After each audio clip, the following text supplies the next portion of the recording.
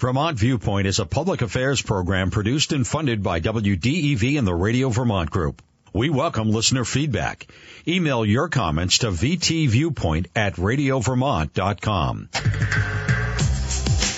From WDEV in Waterbury, welcome to Vermont Viewpoint, the live radio show where we talk to everyone building the new Vermont and protecting the old one. I'm Kevin Ellis in the chair and at the mic. It's Wednesday, June 28th, and today we start with the U.S. Supreme Court and the groundbreaking journalism done by the folks at ProPublica around the conflicts of interest and some would say outright corruption that have been a fact of life there for more than a decade, maybe more, and we didn't know it.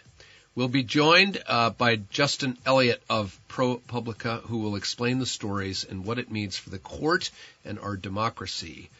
In segment 2, we'll discuss solar energy with the folks at Green Mountain Solar and why it's easier than ever to move away from fossil fuels. And then at 10:30, stick around because WDEV's own ornithologist and friend, Bryan Pfeiffer, is going to join us to discuss his latest magical discovery, the bog elfin butterfly. As always, we take your calls. The number is 244-1777. You can email me at vtviewpoint@radiovermont.com. And let us jump right into the United States Supreme Court. Our first guest rocked the world of courts and politics last April with several stories documenting special favors, travel, tuition tuition payments, private jets, yachts, and other favors for justices of the Supreme Court, notably Clarence Thomas and Samuel Alito. It turns out that Alito and Thomas have for years been accepting lavish gifts, trips on private jets, and free vacations from two billionaires, one with business before the court, without disclosing these gifts. One of the reporters of these stories is here with us to explain everything. He is Justin Elliott, a reporter for, as I said, the nonprofit investigative reporting newsroom, ProPublica. Justin, welcome to the show. Hey, good to be here. Thanks so much for joining us. First, I wonder if you could tell us, give us the 30,000-foot view of your journalism so far for our audience who may or may not have paid the kind of political junkie attention that the rest of us do. Sure. So what my colleagues and I have found is that two justices, Justice Clarence Thomas and Justice Sam Alito, have these very unusual relationships with two different billionaire Republican political donors. And these relationships involve the justices, as you mentioned, getting free luxury vacations, sort of like the types of vacations that ordinary people would have to pay for or win on the Wheel of Fortune or another game show.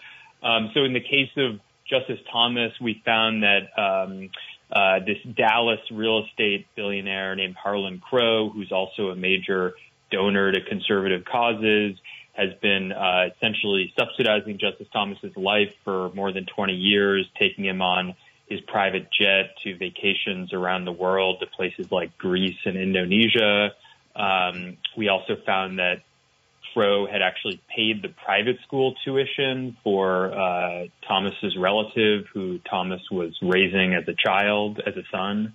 And our most recent story was about Justice Alito taking a luxury Alaska fishing vacation with a hedge fund billionaire named Paul Singer.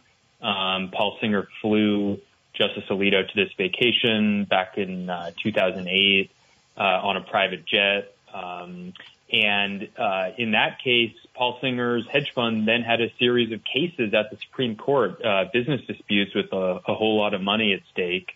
And, no one knew about this relationship. No one knew about this gift. And Justice Alito did not recuse himself from these matters at the court. And in one of them, one case that the court heard, Alito ruled in favor of Singer's hedge fund.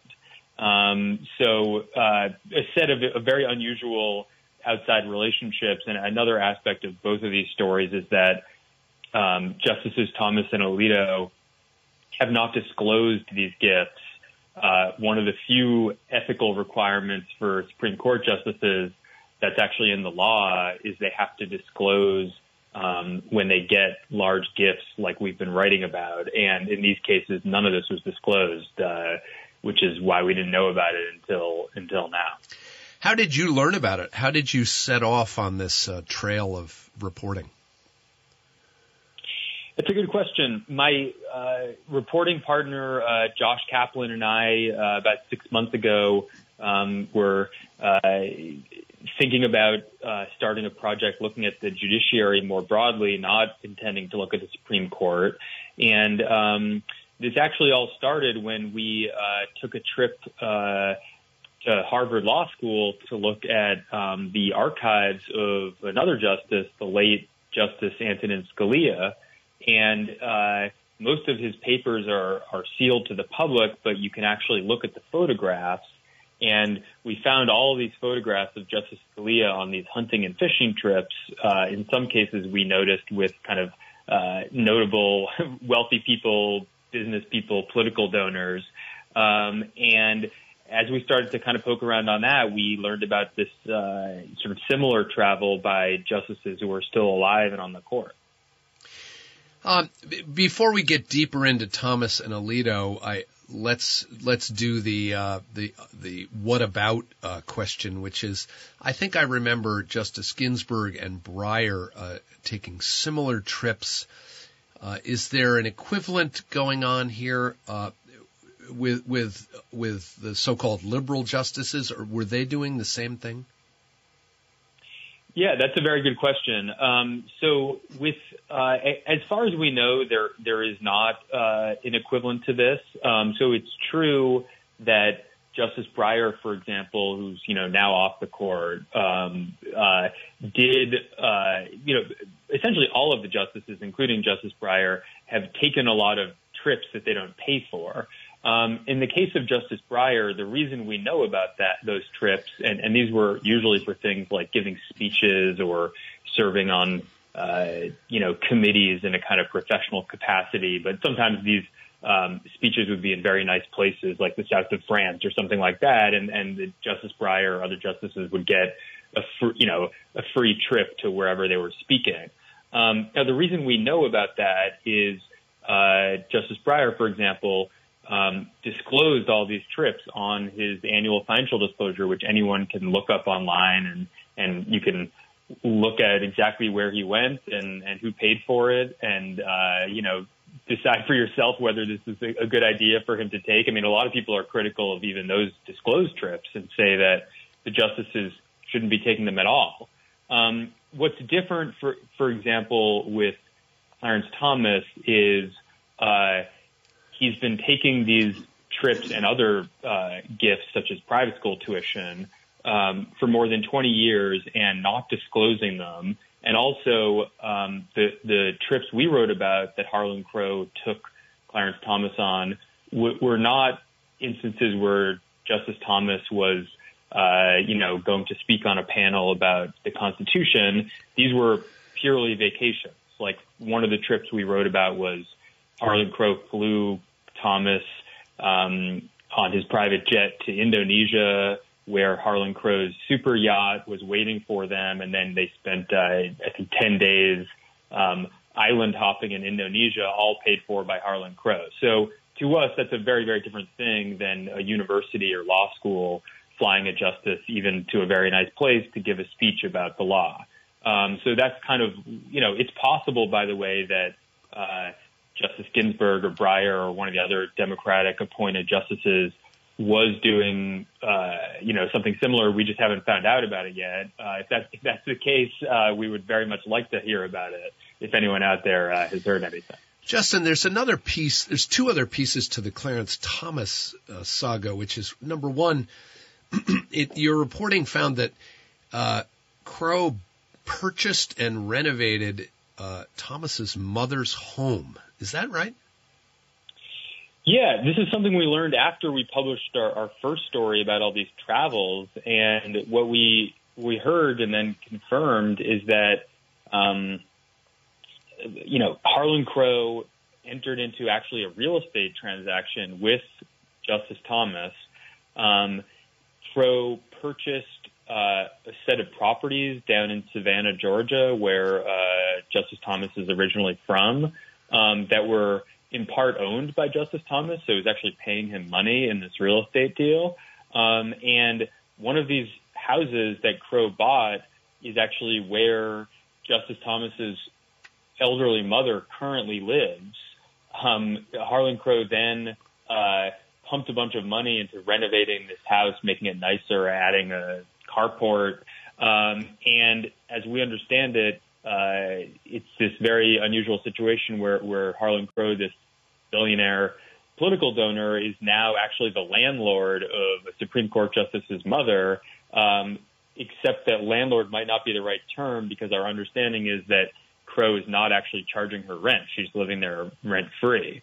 So this is an extremely unusual financial relationship between a Supreme Court justice and a wealthy political donor.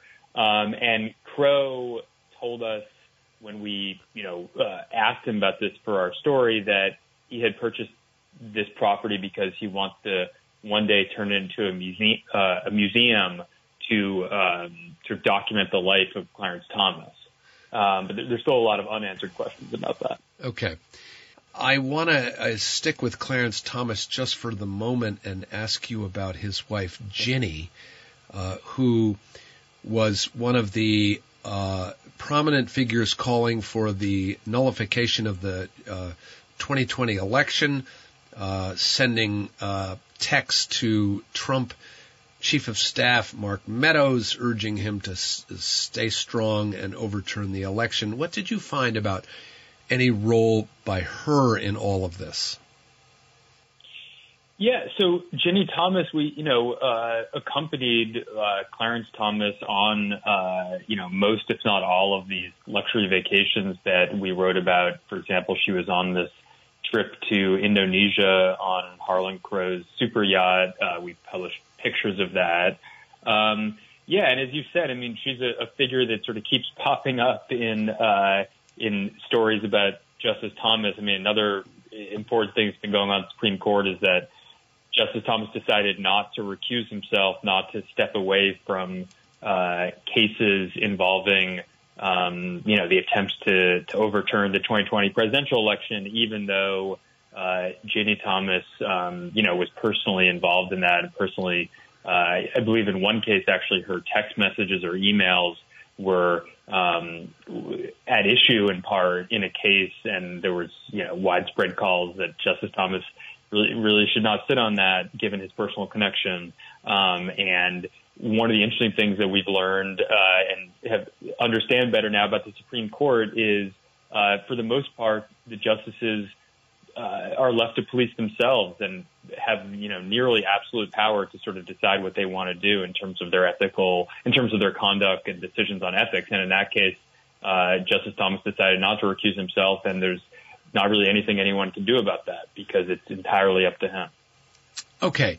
I think one of the, most of us are used to hypocrisy in politics, but I think most of us of a certain age grew up thinking that the Supreme Court was kind of off limits to this kind of hypocrisy and conflict of interest. And your stories are telling us that they're just kind of like anybody else. I mean, were you surprised to find what you found, and what did the justices, what did they say when offered the chance to comment on this? Yeah, we have been quite surprised, and I think there's a couple reasons for that. One is, to step back from all the kind of details of the gifts here, one of the reasons this is so notable to us is, you have very, very rich people getting private access to, the most powerful judges in the country by paying for things like paying for trips for them, which is not something that any ordinary American or any ordinary person who might have a case at the Supreme Court ever gets a chance to do. So that access is clearly something that's valuable, and we were surprised. It's something that you expect to see with, like a member of Congress and a lobbyist, that it's much more common, but it seems to be also happening at the Supreme Court. The other reason we're surprised is that, we've been talking to other federal judges, below the Supreme Court, and there's a lot of federal judges, and it's not at all a partisan thing, who take the standards of judicial probity and ethical conduct incredibly seriously. We've talked to federal judges who say they won't even let a lawyer buy them lunch if they go out to lunch with a lawyer friend, refusing any kind of even modest gift, let alone, the kind of vacations and other things we've been writing about that could cost tens and tens, if not hundreds of thousands of dollars. So we have been surprised, and we're still trying to figure out, if this is something that's been going on in the Supreme Court for a long time or if it's a recent development. In terms of what the justices have said to us, so Justice Thomas has said very little. He has issued one very brief statement in response to one of the stories we've done about him, and he just said that Harlan Crow is a dear friend, and as friends do, my family has traveled with his family, without sort of addressing all the questions about, why is Harlan Crow always paying for it? Why did Harlan Crow, pay $100,000 of private school tuition for your relative that you were raising? So he's said very little. Justice Alito,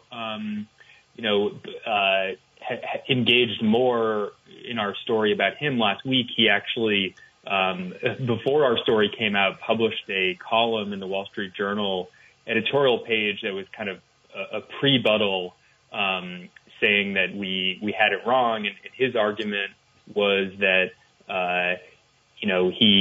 he barely knows Paul Singer, the billionaire that flew him out on a private jet to this Alaska vacation, and therefore he did not have to recuse himself from Paul Singer's cases. And he also defended his decision not to disclose the gift of this private jet flight. And, I personally have never been in a private jet, but we've now spoken to a lot of private jet companies, and I just want to emphasize how expensive these flights are. So this flight to Alaska, for example, from the East Coast, we were told that just going one way from the East Coast to Alaska on the type of private jet they were on could cost over $100,000. So a seat on that jet is not a small thing. But Justice Alito's position in this Wall Street Journal piece that he wrote about it is that, he didn't have to disclose this, and if he didn't take the seat, it was going to go empty anyways. So that's sort of where things stand now. So you took us to Alito. Let's stay with him before we have to go on our next break. And so he took this is back in 2008. He flies private on the dime of billionaire Paul Singer, stays at a salmon fishing lodge on Singer's dime, and there's photographs of him posing as all fisher people do with their catch. And he did not disclose any of that on a financial disclosure form? That's right, yeah. And the lodge, cost more than $1,000 a day, and that was in 2008 money, so whatever that is now, it's something more. And yeah, this was, a clearly very expensive and very nice fishing trip. It was out to this little village really on the Alaska Peninsula called King Salmon. And there's the pictures that we published. Alito and Singer are holding these very, very large and nice looking king salmon that they caught. They were flown around on the lodge's bush plains, eating king crab legs and fancy meals, sort of everything paid for.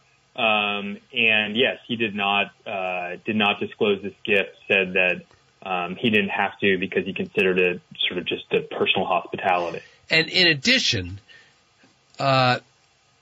Singer then turns around and has his interests have a case before the court. In fact, Alito is part of the majority that rules in favor of Singer's interests to the tune of multi-million-dollar settlement against the country of Argentina. I mean, the story gets deeper and deeper. Yeah, I mean, the short version of this is Paul Singer's hedge fund, which is called Elliott Management, no relation to me, same name but no relation, was in this 13-year intense legal battle with the nation of Argentina. Essentially, Singer's hedge fund had purchased Argentine government bonds at a deep discount and then was suing Argentina to try to get paid in full. And it was actually multiple billions of dollars, not millions, so a huge amount of money at stake.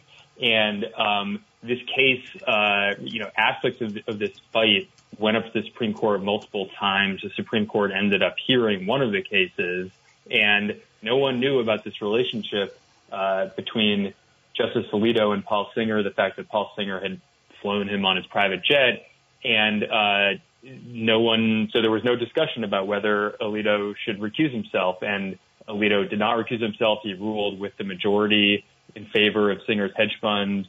In the end, in part because of that litigation, Argentina, which had a struggling economy and a lot of economic problems, ended up having to pay Singer's hedge fund more than $2 billion at the end of this fight.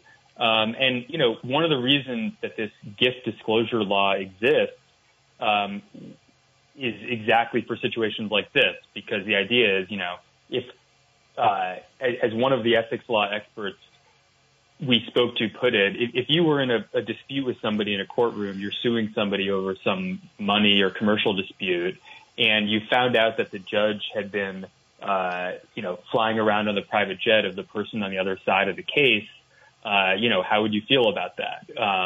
And I think most people probably wouldn't feel great about having their case heard by that judge. And so part of the reason for the disclosure rules is that if you have this out in the open, then people involved in cases can, it's out there in the sunlight. People can raise the issue. They can ask the judge to recuse himself. There could be a kind of public discussion around it.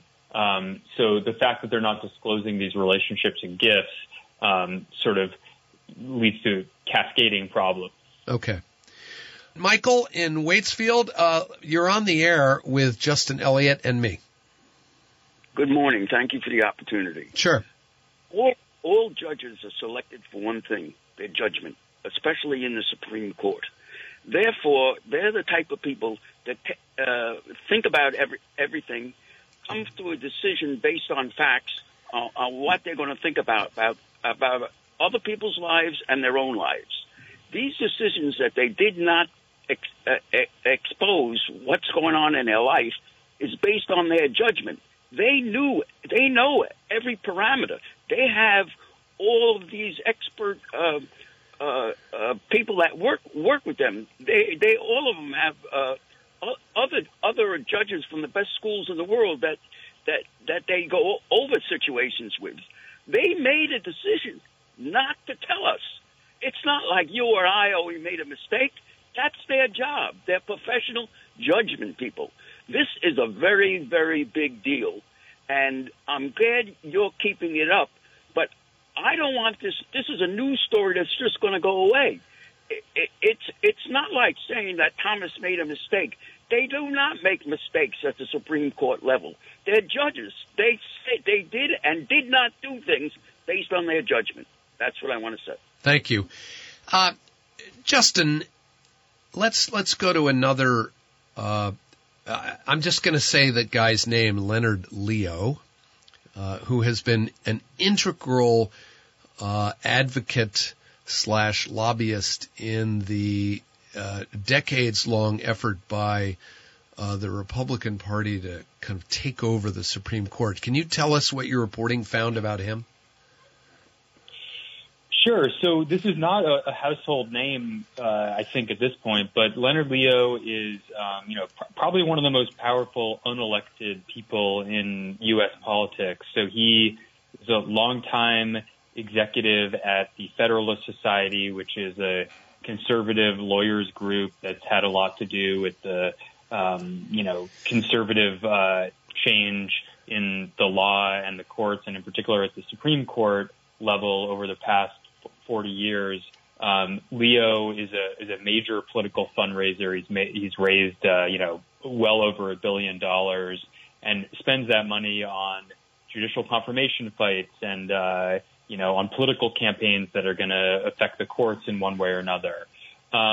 Leo has popped up several times in our reporting. He was actually on this fishing vacation in Alaska with Justice Alito. We reported that Leo was the one that actually asked the billionaire with the private jet if he, Leo, and Justice Alito could take seats on the private jet to go on this fishing vacation that was free for Justice Alito. And Leo was also on at least some of the travel that Harlan Crow hosted Justice Clarence Thomas on. So he's somebody that is wielding a lot of influence in shaping what the court looks like. He's perhaps most famous actually for helping to draw up Donald Trump's list of judges that he was going to consider putting on the Supreme Court back in the 2016 election. And he lives down in D.C., but also spends a lot of time over in Maine. He has a vacation home near Acadia National Park that's gotten a bunch of, there's now regularly protests outside this house over in Maine. So he's somebody that we're still trying to sort of fully understand his role, but he appears to be playing some kind of role in at least some of these cases in organizing these trips for justices. So, okay, and now before we get to the law around this and the other intricacies, there's a role that John Roberts, the Chief Justice of the court, plays here, and there's a piece of reporting about the role of Roberts' wife and her job. Can you talk to us about that? Sure. So John Roberts' role as Chief Justice, he, speaks for the court at times, especially in relation to Congress. One of the things that's happened in response to our stories is this various members of Congress, including on the Senate Judiciary Committee, have sent letters to the court asking John Roberts both to investigate these relationships we've been writing about between justices and political donors, and also asking John Roberts and the court as a whole to adopt a basic code of conduct, which is something, interestingly, the Supreme Court does not have, unlike the rest of the federal courts, which have a code of conduct you can look up very easily. The Supreme Court doesn't have a code of conduct. It's almost, I think, unique in that way in the entire federal government. There's very few binding ethics rules. John Roberts, so far, has not responded to these stories in any kind of particularly substantive or new way. The justices did release a statement about their ethics practices that Roberts sent over to the Senate that kind of just outlined the various laws that we sort of already knew apply to them. In terms of John Roberts' wife, this is not something that we reported, but there's been some stories about how she works as a well-paid legal recruiter for law firms, and some people have raised questions about whether there's any potential conflict there with her being paid by law firms that sometimes have business at the court. And it's not something we've written about. I think ethics experts we've spoken to are somewhat divided on whether that's actually a problem. Some people make the point that I think totally valid point that justices, in this day and age, justices are going to have spouses that are going to work, not just, be staying at home like maybe in the old days. And, you don't want to make that an ethical violation because people are allowed to sort of have their own careers. But obviously, in some cases, like the case of, I think, Ginny Thomas, much more than John Roberts' wife, Ginny Thomas's work has come up directly in cases that Justice Thomas has ruled on, and I think everyone we've talked to agrees that that is a very, very big problem. So, Ginny Thomas was sending private texts to the White House Chief of Staff during the January 6th insurrection to try to overturn the election in 2020, and her husband sat on cases involving the insurrection and did not recuse himself. Is that correct? That's my understanding, yeah. And the cases, it was even more directly related. I believe one of the cases was involved these communication records and whether they were going to sort of come to light. And some of the communications at issue were actually communications, I can't remember if they were texts or emails, from Ginny Thomas, I believe, urging state legislators in one or two states to change the results of the 2020 presidential election. And even though his spouse's records were directly at issue in one of these cases, he did not recuse himself and never gave any kind of explanation for why he didn't recuse himself, which is another prerogative of Supreme Court justices. They decide whether to recuse themselves, and they don't have to explain themselves, although that's something that some members of Congress now have proposed changing in the law. I want to get to this point about disclosure and your colleagues in journalism. I covered federal courts as a young reporter down in Nashville, Tennessee in the mid-'80s, and it never would have occurred to me to question the ethics and private lives of federal judges down there. And I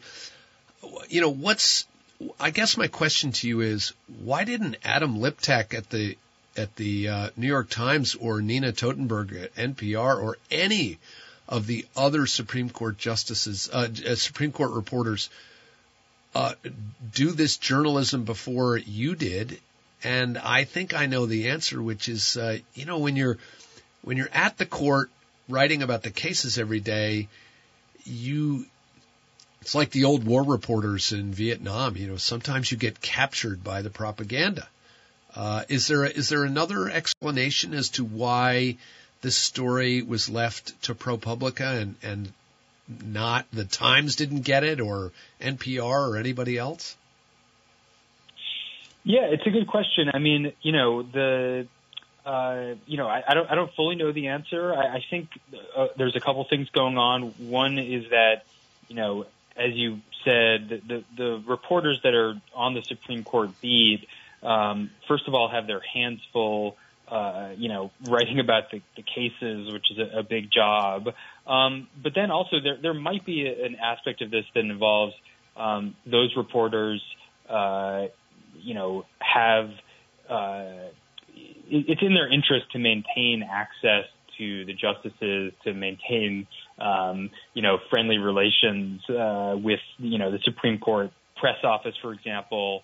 The way we've done most of these stories hasn't involved reporting at the Supreme Court in Washington, D.C. at all. We've been, talking to fishing guides in Alaska and people that used to work on Harlan Crow's yacht and piecing it together that way. Now, in defense of the New York Times, actually, maybe 15 years ago, there was a New York Times investigative reporter, not a Supreme Court reporter, who actually did write a very good story about Clarence Thomas and Harlan Crow that kind of began to get at, a bunch of what we fleshed out more fully more recently. So it hasn't been, I think it's, the coverage has sort of been mixed. But also, yeah, I mean, I think there's just surprise that anything like this is even possible, because most federal judges, as far as we can tell, the federal judges we've been talking to, take the ethical standards incredibly seriously and would never dream of having their lives subsidized by people, who have interest in one way or another before the court. So it might just be that people didn't think this sort of thing was possible, and so weren't digging in this way. I would point out that in Vermont, the law is that if a legislator receives anything of value more than $5, it has to be disclosed.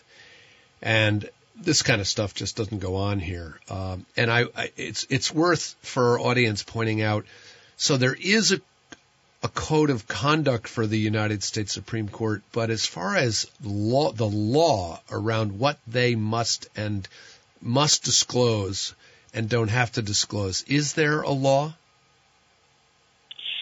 There is actually. It's one of the few laws that applies to the Supreme Court. This was a law passed back in the 1970s after Watergate, and it's called the Ethics in Government Act. And what it says is that Supreme Court justices, along with a lot of other government officials at a high level, have to file these annual forms that are public in which they disclose outside income, and a few other things, including gifts over like a few $100s. Most gifts over a few $100s have to be disclosed. This is one of the few laws that applies to the Supreme Court. Unlike many other people in the federal government, there's not really many rules around what gifts they can accept. Like, I have friends who are just ordinary workers at federal agencies who say that, you know, they can't even take like a T-shirt when they go to a work conference. The rules are so strict about what gifts they can accept. Right.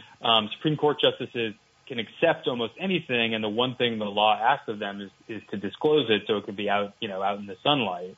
And that's the law that they have not been following, at least in the cases of Justice Thomas and Alito.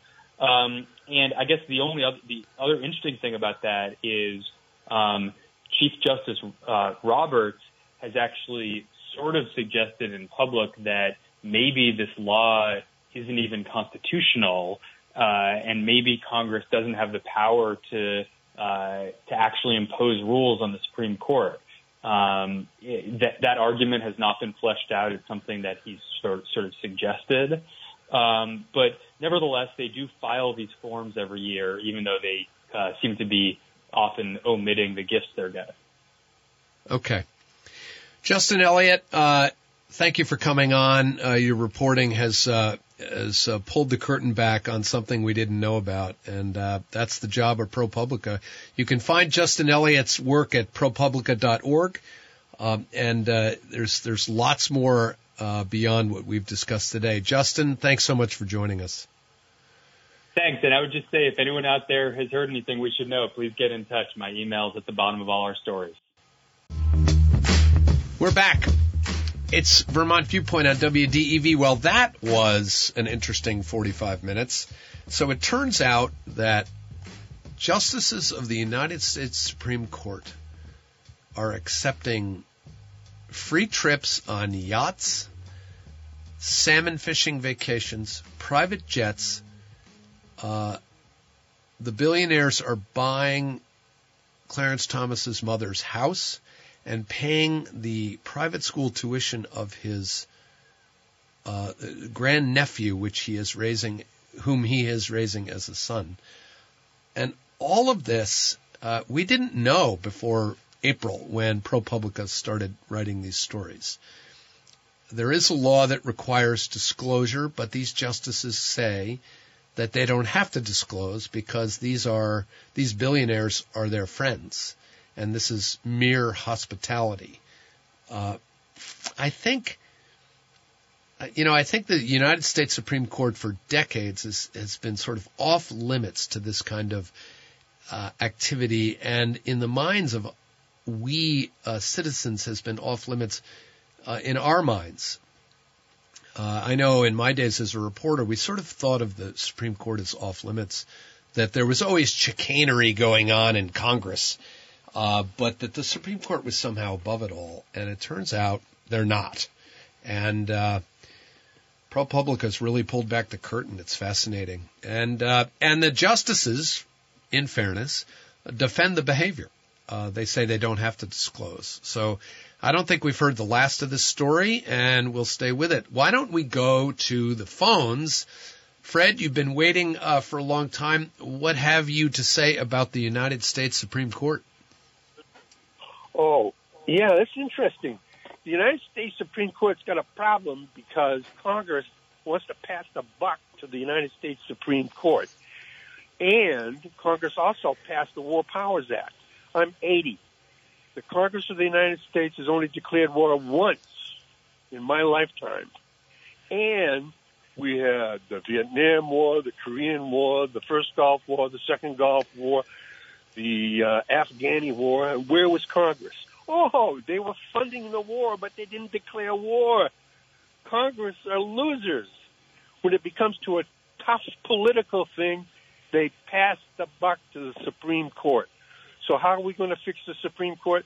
Every odd year, like 13, 15, whatever, we could elect a third of the Supreme Court.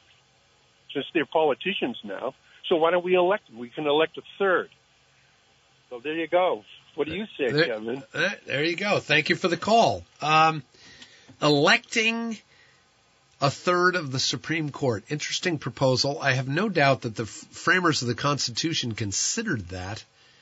And Fred raises an interesting point, which I was going to make earlier, which is it just seems to me that a lot of the systems that were created in 1783 by the framers seem to be showing their age a bit. Our society has become so fast, so technological that institutions that were created 250 years ago, Congress, the Supreme Court, even the press, have some trouble kind of keeping pace with the change that's gone into the society. I wonder if this ProPublica series about the Supreme Court doesn't shed some light on this. It sure looks like that the disclosure obligations and ethics guidelines that govern what Supreme Court justices do and don't do have just not kept up. Now, I know that Senator Sheldon Whitehouse from Rhode Island has proposed a whole new set of ethics guidelines for the Supreme Court. Our senator in Vermont, Peter Welch, is now on the Senate Judiciary Committee, and our Congresswoman, Becca Balint, who is also now on the House Judiciary Committee. And I have invited both of them on the show to talk about this, and we'll be talking to them very soon about their views on how do we get a handle on the private behavior of Supreme Court justices that could, where the wealthy can buy influence with the Supreme Court justice for cases that are in front of the court. I mean, that Alito situation is especially graphic, in which Alito took the private jet to the salmon fishing resort out west and then sits on a case involving the guy who paid the bill and then rules in his favor. Now, that's going to demand more scrutiny. I'm Kevin Ellis. It's Vermont Viewpoint on WDEV. We're going to be right back, and we're going to talk about solar energy with the folks at Green Mountain Solar.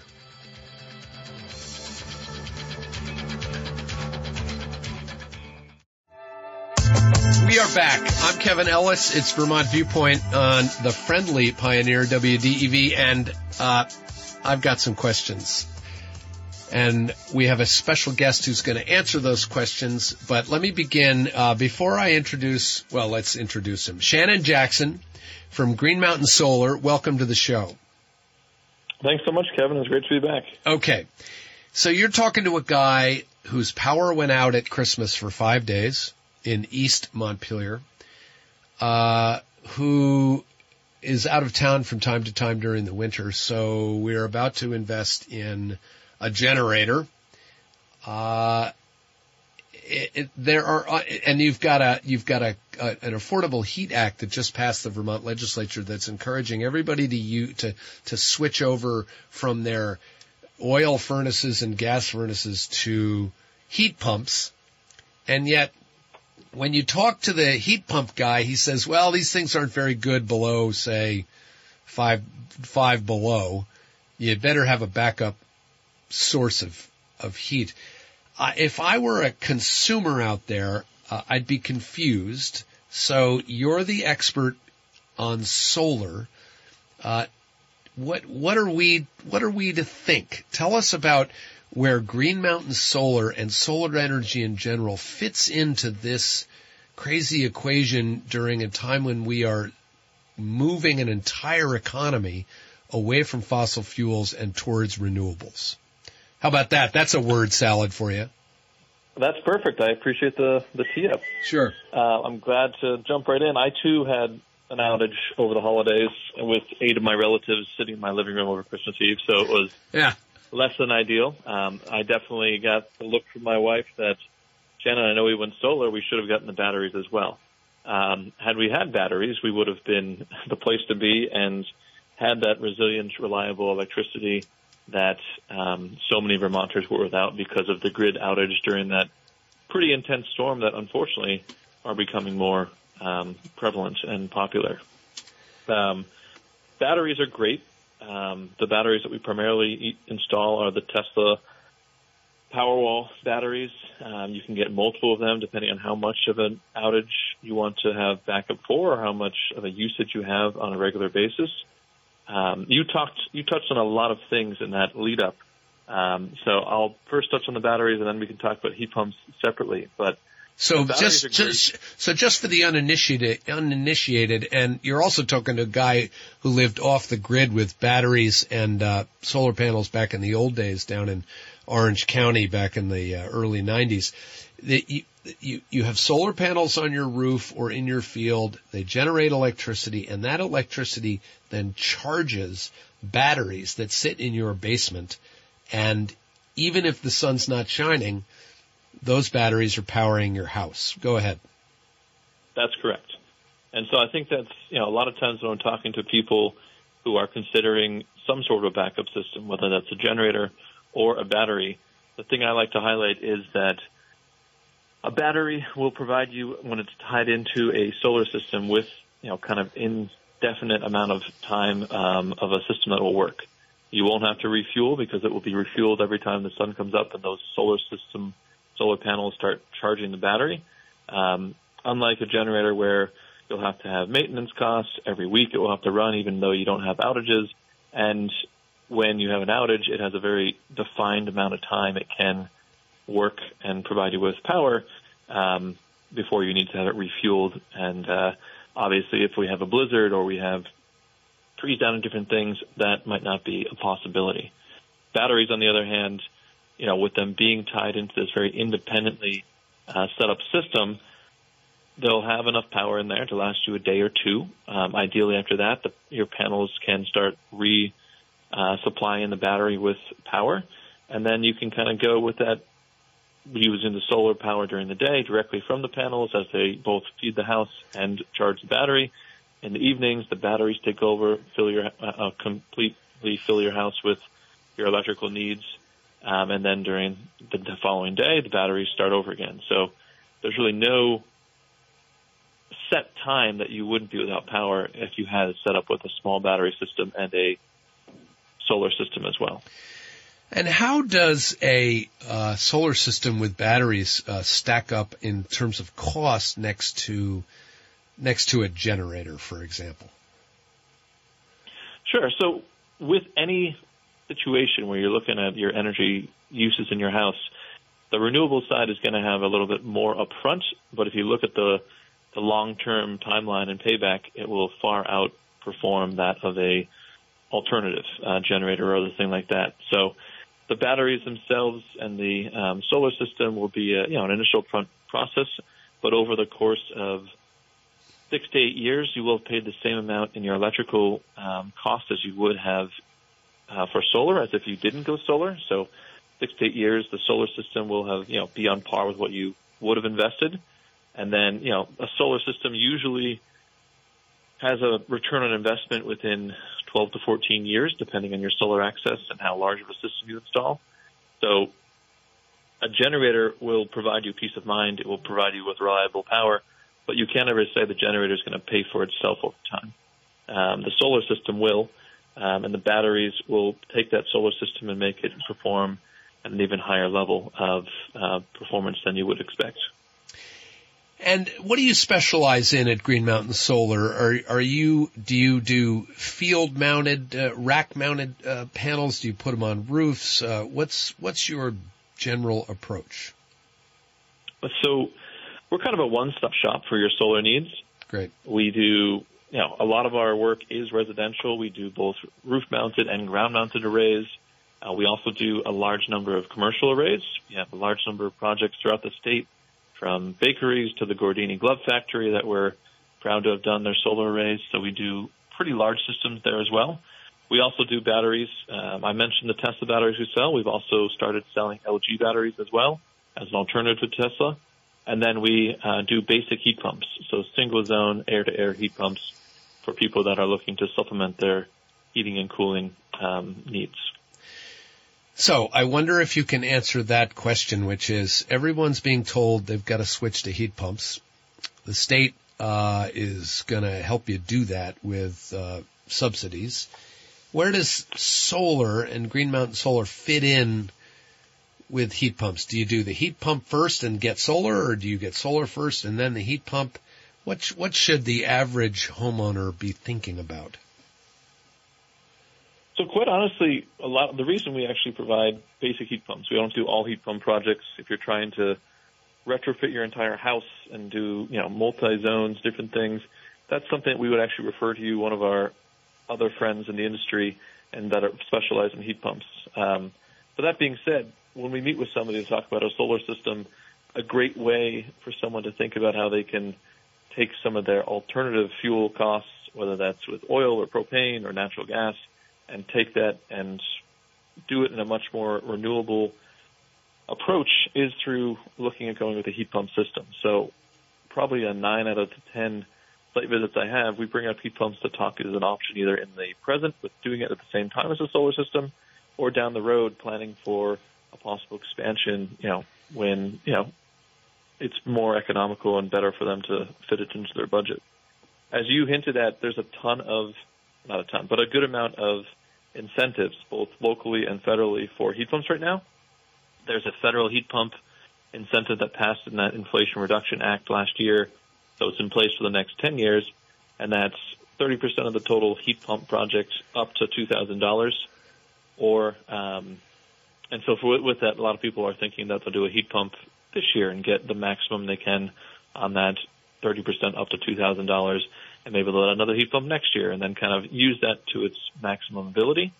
There's also Efficiency Vermont has a $350 rebate for every heat pump someone installs.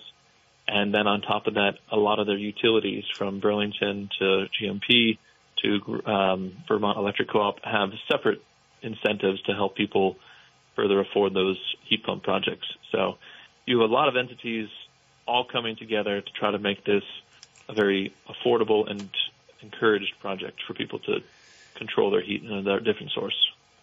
What is the Vermont's renewable energy standard, and what's going on in the legislature with regard to changing it? Absolutely. That's a great question. It's something that our organization, as well as a whole team of 350 and Rights and Democracy and a whole conglomerate of all the VPIRG and the Sierra Club and everyone's come together to really fight for this higher standard. The present Vermont Renewable Energy Standard sets a pretty low bar for where Vermont should be getting its energy sources from. It also has a big reliance on using renewable energy credits that have already been used in the past, and basically paying these companies that have already funded themselves and basically said, hey, in 1980 we went and used wind power back then, and so therefore we have these archaic credits that we could say to you, and so then if Vermont pays them to get those credits, therefore they're being able to offset their renewable energy standards. So there's games that are being played that are not necessarily true and helping us in the moment, as well as we're relying a lot on not necessarily fully renewable energy systems such as natural gas or getting hydropower from Hydro-Quebec out of state, and not using in-state renewable credits and that we need to. So this bill, H320, that all these organizations come around and worked with Joe Kowinski as well as a number of members in the House, is set to really strengthen and align our standards with our morals in this state and really make it so that we're getting 100% of our renewable energy in the coming decades. Okay, understood. Now, what's the best way for a customer who's interested in solar and energy security? What's the first step they take? So the first step would be to call us for a no-pressure in-person site assessment so that we can see what's possible at your home or your business for a solution, and whether that's putting a solar system on your house or putting one in the ground or providing you with resources to look into community solar projects. It starts with just a investigation into an inquiry about how best we could go solar at your home. And I noticed that a lot of companies, this happened with my car when they wanted to install a charger at my home. A lot of them are doing remote estimates and quotes. I assume you don't recommend that. So that's something that I think sets us apart, in that the first interaction you're going to have with us, obviously after you either fill out the form online or call our office to set something up, is an in-person meeting. And while I think there's a lot of benefits to using software and tools to, put together and design a system, the Google imaging and the other images that you have online are dated, by a couple of years usually. I know I just redid my driveway in my house, and it hasn't been updated in the past 2 years on the Google imaging, so I'm looking forward to actually seeing my hard work put to reality. But with that in mind, people take down trees grow. Things can change in a whole variety of ways, and so getting on site to actually meet with the homeowner to understand the true intent of the project, as well as have that person-to-person, face-to-face interaction, I think really makes it so it's a much more enjoyable experience, as well as we're not having to move at a slower pace. We can actually, once we've met, we have seen the site, we understand the electrical system and the setup and how we do the full project, we can hit the ground running once we send you that proposal up to 48 hours afterwards, and make sure that it's really tailored to your needs. Excuse me. I wonder, sorry for the cough. It's okay. When I had the 5-day power outage at Christmas, the one big issue was the water pump. We have our backup wood stove. That was fine. We went and got water from our neighbor. If we had to, we could get it out of the stream. You've got candlelight, you've got lanterns, whatever. The big issue is water coming out of your tap, because your water pump is driven by electricity. The solar system with batteries would keep your water pump running, correct? That's correct. Right. And a lot of times when I size someone for a battery backup system, we start with a critical loads system. So you'd have, everyone's panel has their dishwasher, has their washer and dryer, has, maybe a jacuzzi, some things that are more luxurious goods that you don't necessarily need to have running during an outage.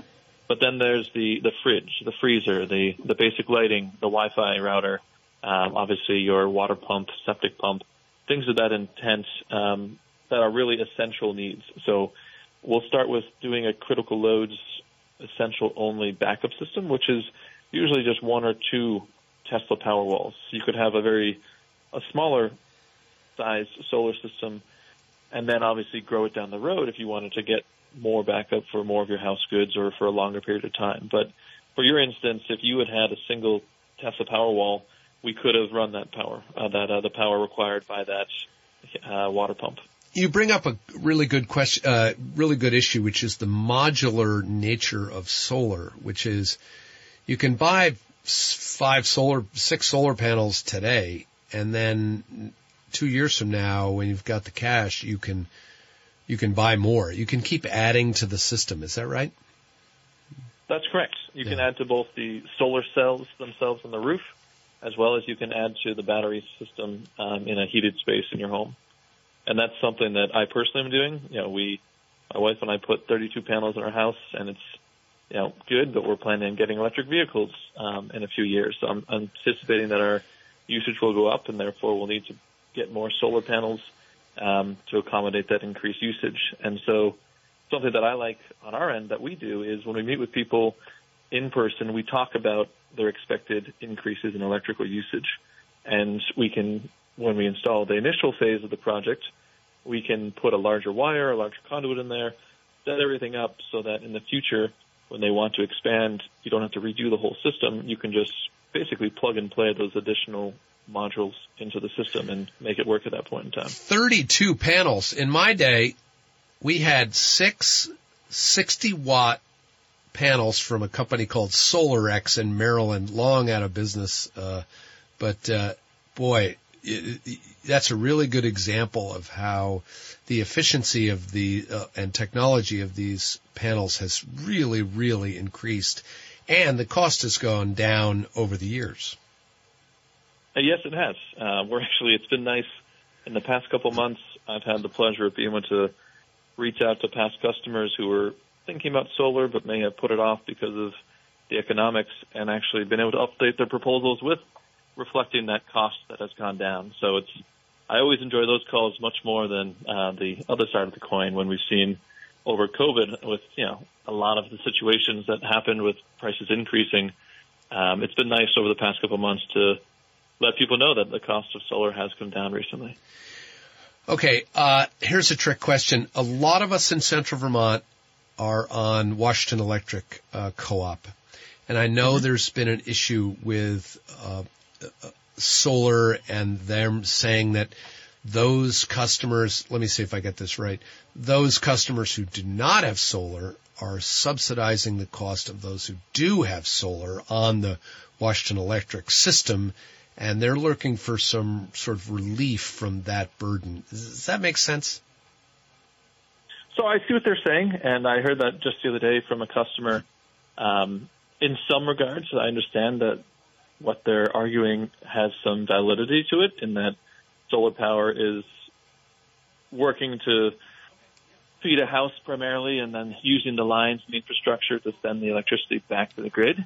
But that's also something they should consider, in that solar power is enabling it so that Washington Electric or other electric companies don't have to produce as much, especially during peak times during the day, when in the summer you have a lot of people using ACs, and that draws a lot of electricity. And so with the solar power being produced right at that moment, it enables the load and ideally the strain on the infrastructure not to be that as much.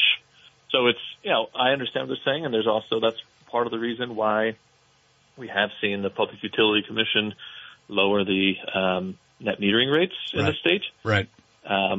And so I think they are trying to find that balance. At the same point, Washington Electric Co-op is the only electrical utility in the state that has a fee for people that go solar, about $4 a month on your monthly bill, to try to make up, what they see as that being unfair. So I understand their argument. I understand why they're doing what they're doing, to continue to charge people for having gone solar as kind of an additional fee that you wouldn't see otherwise to your electric bill. So I think they're finding what works for them, and I appreciate that other electrical companies are not necessarily doing that same tactic and making it so that they're encouraging people to go solar. Shannon, where can people find Green Mountain Solar in order to start the process? Please visit us on the web at www.greenmtnsolar.com, or feel free to stop our office over in South Burlington, right down the airport. Okay. Shannon Jackson, Green Mountain Solar, thank you very much for joining us. Hey, thanks, Kevin. It's been a pleasure. Take care. Shannon Jackson, Green Mountain Solar. Boy, I'll tell you, as we move into an electric economy, there's a lot of decisions to make. You're going to put a charger for your electric car in your basement or your garage. You're going to get a heat pump. You might want to get have I got this right? A convection oven, and get rid of your gas stove. I can hear our listeners saying, "Over my dead body." you're thinking about solar, you're thinking about a generator, you're thinking about batteries. Now, 3 days of no sun, and even those batteries are going to run down. So, the ideal would be solar with batteries, with a backup generator that charges the batteries when you've got no sun for 3 days. And it's a conundrum, but the cost will come down of both the electric car, I think, but the cost on solar panels will certainly keep coming down. And I keep looking at it for my house. I keep looking at solar over and over again, and we'll see where it goes. Next up, WDEV friend Bryan Pfeiffer and his experience in the bogs of Vermont's Northeast Kingdom. I'm Kevin Ellis, and this is Vermont Viewpoint on the Friendly Pioneer, WDEV.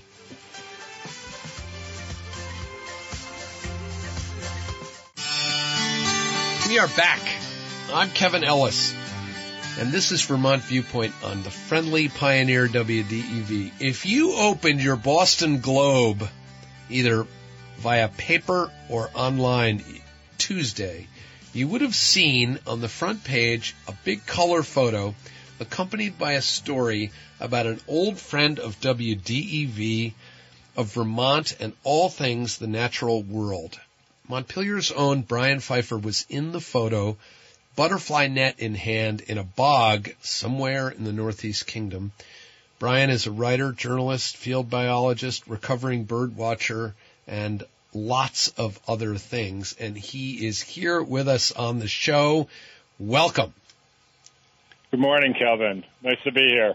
I was disciplined by senior management because I was told earlier this morning that we don't need the Boston Globe to tell us at DEV how great Bryan Pfeiffer is.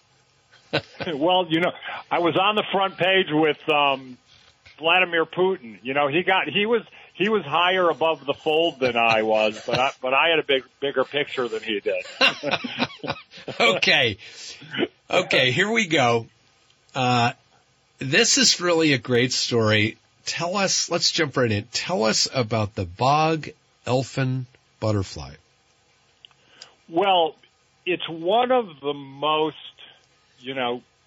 sort of difficult butterflies to find on the continent. It's imperiled wherever you find it, which is really a limited range from basically Ontario out towards Nova Scotia and then a few northern New England states, and that's it.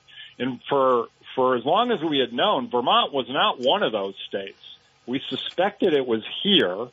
It is a obscure little brown butterfly about the size of a penny. And not only is it just small and hard to find, but it's in what some people consider inhospitable places, bogs, remote, northern, wet, squishy, biting insect infested places. And bog elfin is, it's difficult to find because of where it lives, but mostly because it spends most of its time up in the boughs of black spruce trees in these bogs, just sitting there while you're sort of thrashing around below looking for it. And it's sort of up there laughing at you, really, sort of sending down its legions of biting black flies to attack you while you're in the bog. And it's only on the wing for about 2 weeks in any given year, from roughly mid-May to early June. So you have a really limited window during which to find it. And it's just, even in the bogs where it is flying, it's really hard to find. I've probably visited many bogs in Vermont where it is living and not seen it. And I've been looking for it, Kevin, since 2002. Wow. I've been looking for 21 years and hadn't found it. We suspected it was in Vermont, but it had never been seen in this state. There's one record for it in New York. It's probably gone from New York now. Very few records of it in New Hampshire. It's a little bit more common in Maine and then out towards and in the nearby Canadian provinces. But still, even where it's abundant, it's rarely seen. Tell us about the search itself. You've said you've been doing this for 21 years. How did you go about looking for the bog elfin? Yeah, basically it goes like this. You find a bog, and, there's various, we know where Vermont's spruce bogs are. And basically, bog elfins lay their eggs on black spruce trees, and that's it, nowhere else. And black spruce in Vermont is pretty much a bog species. It's up higher at higher elevation as well, but it grows in really nutrient-poor, acidic bogs. And so you get yourself to a bog. Well, in Vermont, that's not always easy. Most bogs you can't drive to, so you get near a bog, usually on a dirt road, on a logging road, and, you park the truck, you gear up, and you start bushwhacking. And so that's what I've been doing for 21 years, really. And so you just bushwhack to a bog, and then you get to the bog, and it's really, really, for me, like, bogs are places where I think I belong. I really love bogs. They've got an unusual suite of birds. There's orchids flowering there. They're just really, to me, serene and welcoming places. And then you start looking. So, it's never easy to get. Sometimes it's easy to get to a bog, but not always. And oftentimes when you're like me and you have this arthritic knee that actually did get fixed last fall, and you're getting bit by mosquitoes and black flies, and sometimes you say to yourself, I'm really getting too old for this stuff. But when you get to the bog, everything just sort of goes right for you, at least for me. Well, we go to Chickering Bog in East Montpelier, which is probably way beneath your standards, but we do get to live a little bit the way you do. Absolutely. I was at Chickering Bog 2 weeks ago. Yeah. Where I saw a rare dragonfly that, as it turns out, I discovered this dragonfly about 20 years ago for the first time in Vermont. So no, there are wonderful preserved bogs with boardwalks on them, where you can really get a sense of these places and learn about them. Because they're unusual places. In the same way that many Vermonters who might climb Mount Mansfield or Camel's Hump, where there are these alpine zones, these treeless, open areas, we can experience these places that are much more common for farther north. And that's true with some of these preserved bogs like Chickering that you can visit, which is a fen, which is similar to a bog, but got a little bit more nutrients in the water. Oh, yeah, that's right. There's a sign there that says this is a fen, not a bog. Right. So, but those are minor details. Get yourself to one of these places and enjoy them. Yeah, my new thing is that I think every doctor, the first thing they should prescribe is a walk in the woods or on a trail or a visit to a bog. That's a lot better than pharmaceuticals. Absolutely. Okay, back to the bog elfin. What is special about it, and what drove you on this 21-year journey?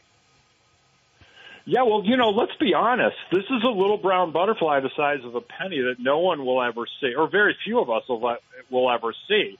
I mean, for a while, I was the only person to see it in Vermont, and then I a few days after discovering that it at one particular bog, I went back with a friend and colleague, and so now there are only two of us who've seen it in Vermont, and most people will never see bog elf. Why is it special? I think it's special because it belongs in these bogs, and Vermont, now that we know it's here, joins very few states and very few Canadian provinces that have this animal that isn't found nowhere else in the world. And it is it's sort of like, I don't know, like you can maybe take someone who doesn't know baseball, right? Right. And you might never visit Fenway, right? But you know that Fenway Park with the green monster, Fenway Park without the green monster would still be like the best ballpark in the world, right? but it's better with the green monster. And even if you never get there, you kind of know that certain places, like Paris without the Eiffel Tower would still be a great city, but it wouldn't be the same city. Right. And so, like, our bogs are still going to be bogs without bog elephants, but bog elephants make them better. And for those of us who know these places and care about really our responsibility, our duty to protect them, everything that's there. I think bog elephant is a great symbol of that. It's not necessarily about a little brown butterfly. It's about us as well. Like our moral obligations to protect imperiled species. And you you took photographs of the bog elephant and then released it so that we as Vermonters have some sort of record that this thing exists, and we can see it in a book thanks to you, right? Yeah, exactly. Like the thing is, like most of my searching over the past 22 years, so it's 21 years of not finding it and then finding it finally this year, has been alone. I've been alone in these bogs. And normally all you really want to document something that's never been seen before in Vermont is some incontrovertible evidence. And for me, like when I first saw it, it landed on like a waist-high black spruce about 20 feet away from me. And I'm like, I've been looking for you for a long time. And then it flew away without my getting a photo. I reached for my camera, and then it flew away. Yeah. And so, and I kind of chased it a little bit and never caught up to it, of course. And then I started looking some more, and I saw another one in flight. And you got to know, there are a lot of little brown things flying in bogs. And so, like I've been at this a while. I'm 65 now. I do like to think that age and experience count for something, right? And so, like, I saw this thing flying, and I said, there's my butterfly. And so the second one, I swung my net gently and caught this thing and put it in a little vial, took its picture, and then let it go. Yeah. So that was the evidence that we needed, And then later I got better pictures of them posing while nectaring on flowers. You talked about after discovering the bog elfin butterfly somewhere in the Northeast Kingdom, but you're not going to tell us where, correct? Yeah, it's actually in northern Vermont is all we're sort of saying for the time being. We can say it is on state land, Cal. It's protected land. Right. And many bogs are on protected land. So that's a great head start in terms of preservation. Yeah. But you also kind of have an obligation to kind of protect the area. And, we don't want hordes of people driving up from Boston to try to go find the elfin bog. You're right. But I'm not sure that'll be, even if hordes of people came, well, they trample the bog, which is not good. Right. But even if they did come, there are bigger threats than people chasing after a little brown butterfly that's going to elude. Look at it. It took me 20 years to find one, right? So I don't know that people are a direct proximate threat to this butterfly, but, the human footprint certainly is, and what we've been doing to the planet and how we threaten places and living things in general. That's probably there's more of a generalized threat. The best way to destroy a little brown butterfly is to threaten the place that it lives. And you, so long career as a naturalist, bird watcher. You were a reporter at the Times-Argus, Rutland Herald, Capitol Bureau. You've seen the politics of environmentalism, and you live it on a daily basis. What are we doing to the planet, and how big is the threat? Well, it's clear that, we kill things on the planet. That's the way we roll. That's the way we live.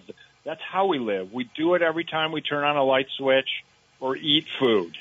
And so, that's not to say that we shall stop turning on the lights or eating food, but it's just something that we need to recognize.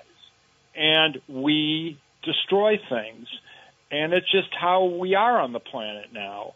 And, I think that a little brown butterfly like this does pose one of these moral challenges to us. Like, can we step back a bit and protect something that's vulnerable in a vulnerable place? And, I live like you, Kevin, like journalists live. When we write and talk and broadcast, we live in fear of people not giving a damn. It's like that's what as a writer, I lose sleep at night about that people don't care. And, maybe people don't care about a little brown butterfly, but take, for example, the First Amendment, to use journalism as an analogy here. It's like we protect speech that we don't necessarily care for or agree with or might lack obvious intrinsic value. It's like a foundational doctrine for us. It makes us stronger, right? It makes us more open to ideas. And I think that wildlife is no different, like protecting the vulnerable and not necessarily the glittery and the glitzy and the profitable and the popular. Protecting the vulnerable makes us stronger. It says that, hey, maybe we can, in fact, step back a little bit from what we do as human beings. And again, I think it says more about, it says a lot about what we protect, but it also says a lot about us. You wrestle with a lot of these issues in your newsletter called Chasing Nature, which can be found on Substack. If you just Google Bryan Pfeiffer Substack, you'll probably get it, and I urge you all to subscribe. What made you start this newsletter and sort of reckon with a lot of these issues?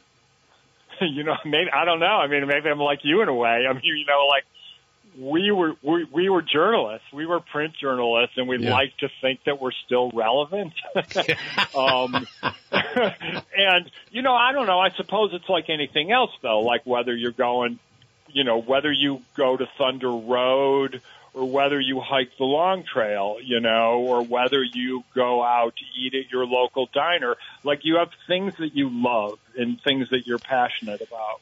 And for those of us who are lucky enough to be able to write or speak or broadcast, and who are lucky enough to have outlets for that, I want to keep doing it. I think that I used to write about the things themselves. I used to write about birds and butterflies and plants, but now I'm writing essays. I'm really writing about birds, butterflies, and plants and what they really mean when it comes to the human condition, right? Sort of like how we all get along.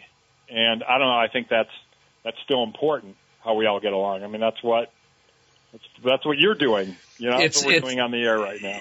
It's so interesting. I once wrote a blog post. I have to start calling my blog a newsletter, like you, I guess.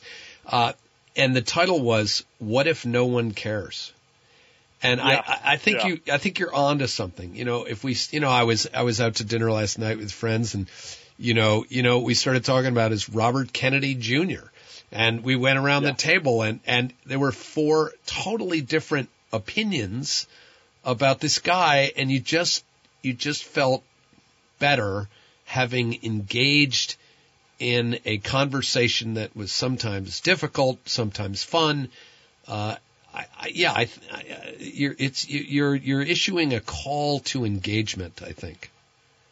And that's what else do we have if we don't have our ideas and engagement, right? And engagement in an intelligent, civil way. So, it's sort of like, there was this movie. What was that movie? I don't know. I'd have to give away the ending, but that's okay. That movie called Don't Look Up, which I didn't particularly like. It was basically about an asteroid that was going to hit the Earth, right? And like the way the movie ended, you can not listen if you don't want it. But it's like, so the main characters, they all sat around a dinner table. They were all having dinner together, talking, exchanging ideas, just before the asteroid hit. And like, that's how I'd want to go. Well, I don't know. I'd probably want to be in a bog when there the you go. asteroid hit. But, yeah. So that's why we're doing this. Okay. And that's why I do it about little butterflies that nobody's ever heard of. Bryan Pfeiffer, friend of WDEV, author of the Substack newsletter Chasing Nature, and the discoverer of the bog elfin butterfly. Just Google his name. You can read all about it. Bryan, thanks a lot. You're welcome. Bryan Pfeiffer, friend of WDEV, and I got to say, treasure to the state of Vermont. There are people who are just state treasures, and he's one of them. That is our show for today. Gosh, that was fun. Talking to Bryan Pfeiffer, you just feel cleaner and better and smarter after you talk to him. If you want to be a guest on the show or send us a suggestion for a topic, drop me a line. You can find me at kevinkellis.com. You can subscribe to my weekly newsletter called Conflict of Interest. Read Pfeiffer and me. I'm on Twitter and Instagram if you want to follow me. My podcast, Conflict of Interest, examines the issues we deal with on the show. I'll be back Friday where, for the first time, we're going to discuss the war in Ukraine and Russia and what it means with an expert in nuclear weapons and geopolitics. As always, we'll talk politics in Vermont and the nation. The groundhogs and skunks are gone from my garden. It's wet as all get out there, and boy, easy to pull weeds. And we're in there eating up a storm. Our show is directed, produced, engineered, managed. I guess he's not the director and the producer, but I've been giving him credit for a long time. I guess I'm sort of the producer, but so I guess I'm the producer. But Danny McGivrigan's at the soundboard making it all possible. Thanks so much for joining us. I'm Kevin Ellis, and we'll see you right back here next time. That'll be Friday, where we're going to talk about the war in Ukraine on Vermont Viewpoint, live radio on the Friendly Pioneer, WDEV.